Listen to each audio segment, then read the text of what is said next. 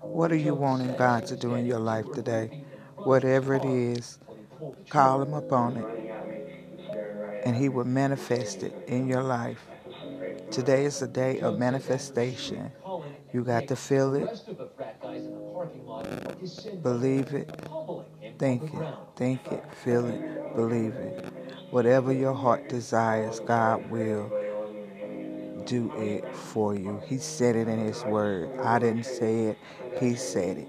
That He loves us. And it's His will that we live a prosperous life and live it abundantly. God is moving today. Will you call out to Him and ask Him to show up in your life? Call Him on the emergency line. He will answer. He's standing at the heaven doors and He's waiting for you to knock. But you're going to have to think it, feel it, and believe it. In Jesus' name, I pray. Amen. Okay. I love you, but God loves you more. Always. Stay blessed, stay encouraged, and don't let the devil noise distract you, because he's busy, and just as God is everywhere you go, He will be also.